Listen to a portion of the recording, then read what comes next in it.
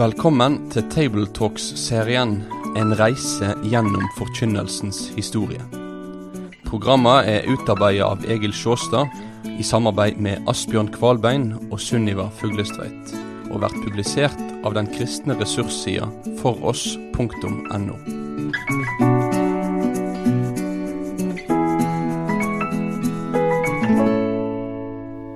Nå har vi på vår reise gjennom forkynnelsens historie vært innom flere tidsepoker, og sist så hadde vi om ortodoksien på 1600-tallet.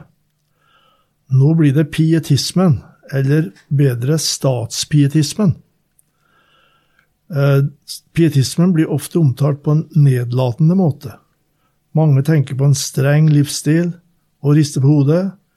Kirkehistorisk sett dette svært urettferdig. Vi vil nå se på hva som kjennetegnet forkynnelsen etter hvert som pietismen slo igjennom. Og dette var altså på de første 10 årene på 1700-tallet. I Danmark-Norge bruker vi uttrykket statspietismen om det åndelige strømdraget som slo igjennom innenfor den offisielle kirka i denne perioden. Lekmannsbevegelsen og folkebevegelsene kommer vi tilbake til. Den pietistiske vekkelsen som kom som en reaksjon på de kirkelige forholdene på slutten av 1600-tallet, kom egentlig ikke med noe radikalt nytt, men allikevel ble det en kritisk holdning til ortodoksien, som for øvrig heller ikke var ny, for ortodoksiens folk kunne kritisere sin egen epoke. Men likevel, når Philip Jakob Spener initierte i 1675 sitt skrift Pia Desideria, fromme ønsker, da var det noe nytt, en ny tendens, en ny bevegelse som fikk store følger for forkynnelsen på 1700-tallet.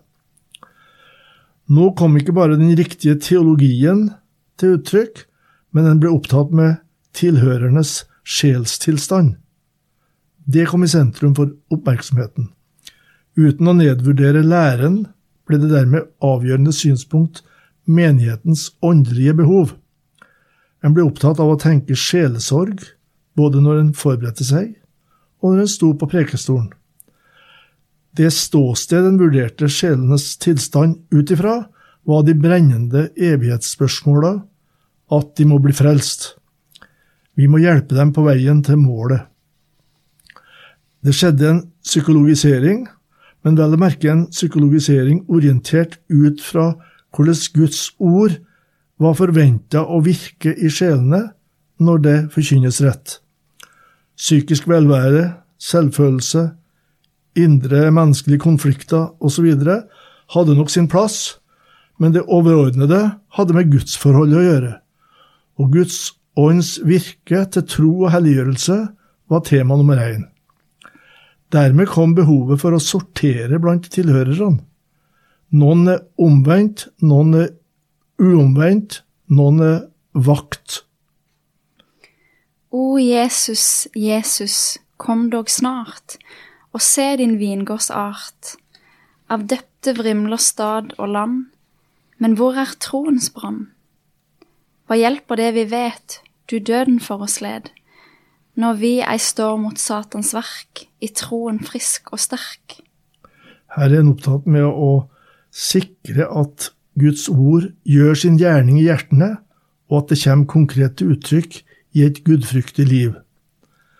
En ville oftest ikke trekke klare, synlige grenser mellom omvendt og uomvendt, men forkynneren skulle preke slik at tilhøreren kunne trekke riktige slutninger om seg selv. Dermed ble begrepet ortotomi viktig. Å dele ordet rett. Med det mentes at en skulle forkynne med klar adresse til de ulike gruppene. Mange forkynnere hadde følgende ortotomi i bakhodet når de prekte. Den egenrettferdige må få høre lovens ord nærgående, slik at han eller hun mister troen på sin egen innsats i frelsens sak. Den selvsikre må vekkes og avsløres i sitt selvbedrag, så en begynner å rope til Gud. Den anfektede, den som altså ikke kjenner seg verdig til å tilhøre Gud, må få malt Kristus alene for sine øyne. Den usikre må oppmuntres til å fortsatt å be og holde seg til ordet. Den sløve kristne må få høre at uten helliggjørelse skal ingen se Herren.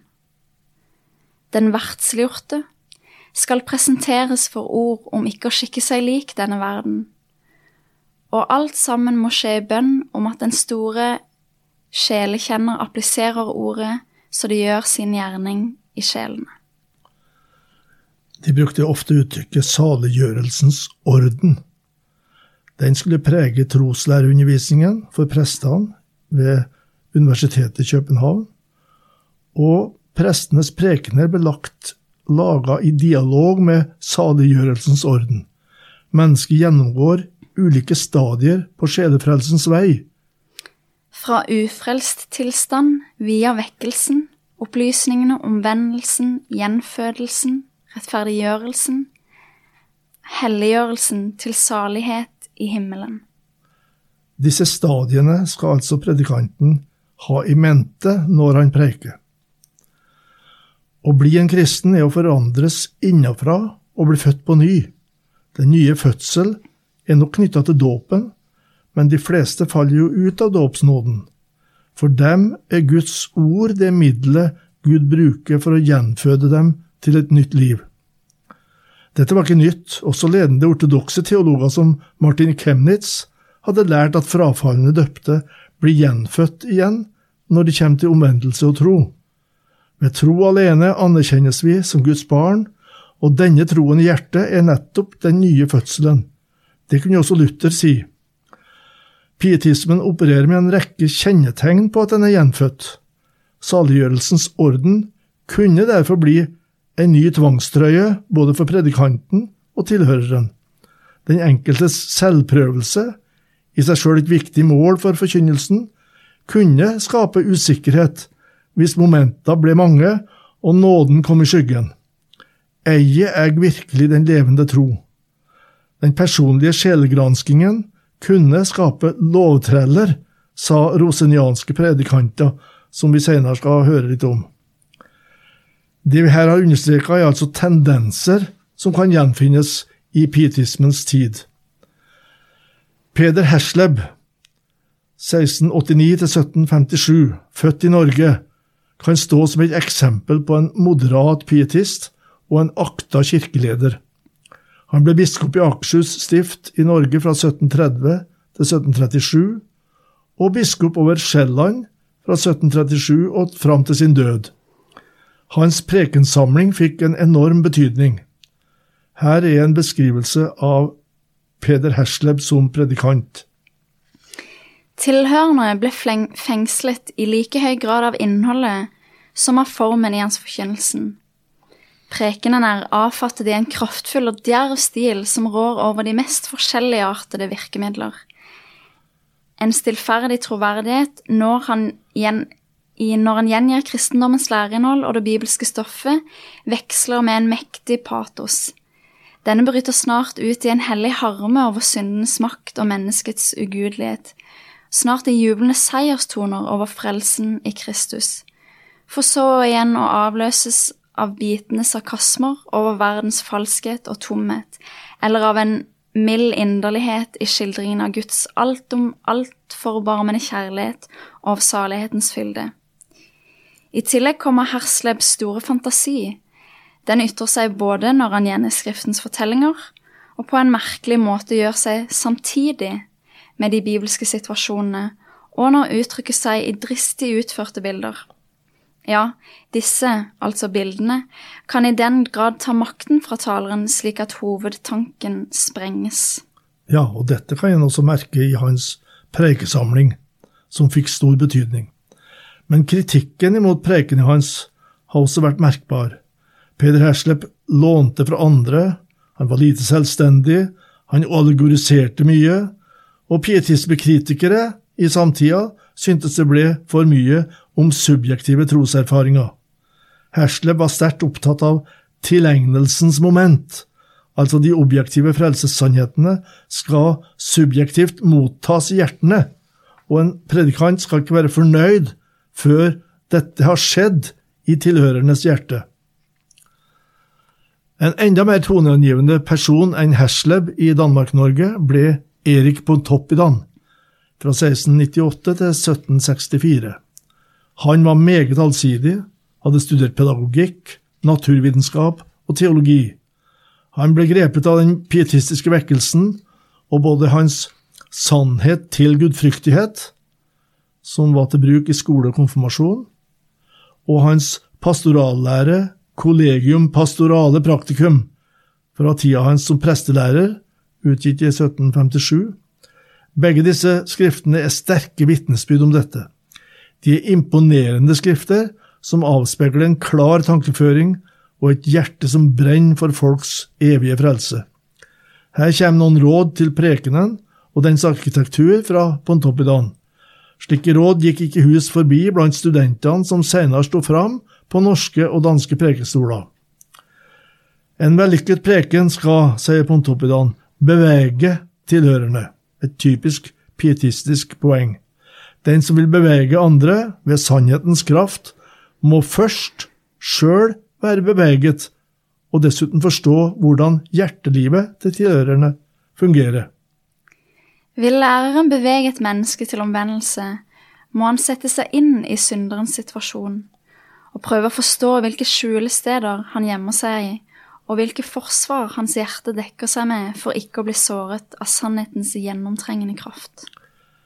Vi ser igjen tydelig at tilhørendes behov styrer opplegget i preika. Noen pietistiske forkynnere tenker vi får nedbe ånden over oss og tale uten manus. Pontoppidan advarer mot slikt. Å skrive prekenen anbefales især for de unge. Dessuten, det han har skrevet er halvt memorert, sier Pontoppidan. Og føyer han til late predikanter, postiller i en hjelp, men må tilpasses ens egen stil. Pontoppidan stiller store krav til prestens dømmekraft. Til menneskesinnets naturlige gaver hører de krefter og evner til som vi kaller ingenium, judicium og memoria. Ja, dette var ikke noe han selv brukte på prekestolen, men i sin undervisning for framtidige predikanter, prester, så omtaler han dette. Og de er viktige for predikanten sin. I høy grad trenger presten disse 3 hovedkrefter i sjelen, nemlig god forstand og fatteevne, ignetium, riktig skjønnsomhet og dømmekraft, judicum, og tilstrekkelig hukommelse, memoria. Og den som ikke fra naturens sider er noenlunde utrustet med dette, gjorde bedre i å velge et annet yrke. Ja, der stiller en krav. På 1700-tallet ble det for øvrig lagt stor vekt på det såkalte exordiet i gudstjenesten. Exordiet er en minitale før talen over dagens tekst. Den burde ha kontakt med søndagens preg, men kunne også ta særlig hensyn til aktuelle ting i tiden. Noen tok lærdom av de reformerte prestene og gjennomgikk i exordiet fortløpende et bibelskrift fra søndag til søndag. Noen ganger svulmet exordiet opp, kanskje især når søndagsteksten ikke var lett å få så mye ut av. Noen kunne også holde fram egne kjepphester i exordiet. Men idealet var offisielt at exordiet skulle være inngangspartiet til forkynnelsen, ikke hovedstua. Dette betonte Pontoppidan tydelig for prestestudentene. Pontoppidans prekener kan kalles tyngdepunktsprekener. Det skal jeg forklare her. Han ønsket ikke at prestene skulle dvele ved bisaker eller holde fram tema uten forankring virkelig i teksten. Nei, han skulle forsøke å finne de virkelige tema i søndagsteksten. Er teksten om Jesu forklarelse på Tabor, på fjellet altså, så er det en avsporing å konstruere en preken om å gå opp på fjellet.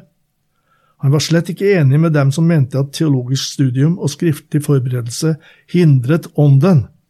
Det var og har alltid vært i pietistiske kretser folk som har ment at det er Guds ånd som skal styre det hele, og at forberedelse egentlig er et forstyrrende element. Nei, sier Pontoppidan, forsøm ikke det grunnleggende studium, for selve teksten skal ha makten.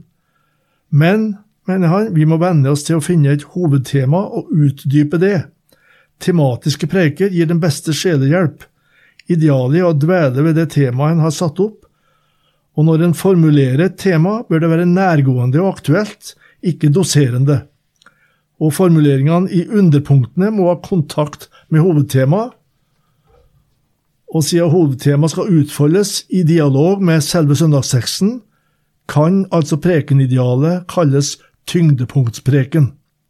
Tekstens tyngdepunkt skal utfoldes og anvendes sjelesørgerisk. Der vi på Pontoppidans ideal. Han likte ikke faste tekstrekker. Det hadde vært mye debatt om gjennom kirkehistorien. Pontoppidan mente at de ga for lite spillerom. Mye av apostlenes budskap i apostelbrevene for eksempel, og i GT, ble ofte utelatt i forkynnelsen, mente han, hvis en bare holdt seg til søndagens tekstrekker.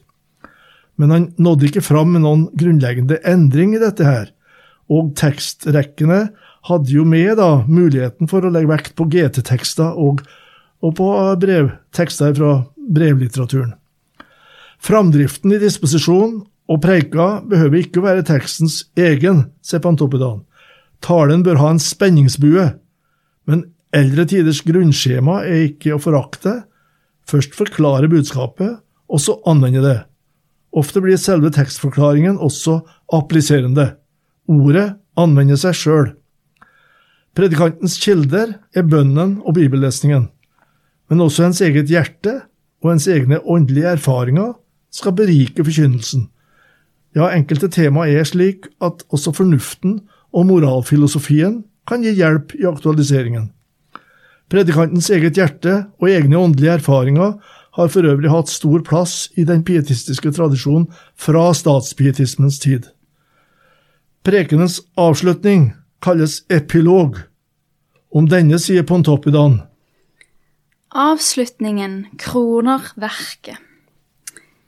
Der gjelder det å ha en inntrengende aktualisering av budskapet, for tilhøreren appliserer ikke alltid forkynnelsen på seg selv. Nei, du må anvende det for dem med inntrengende ord.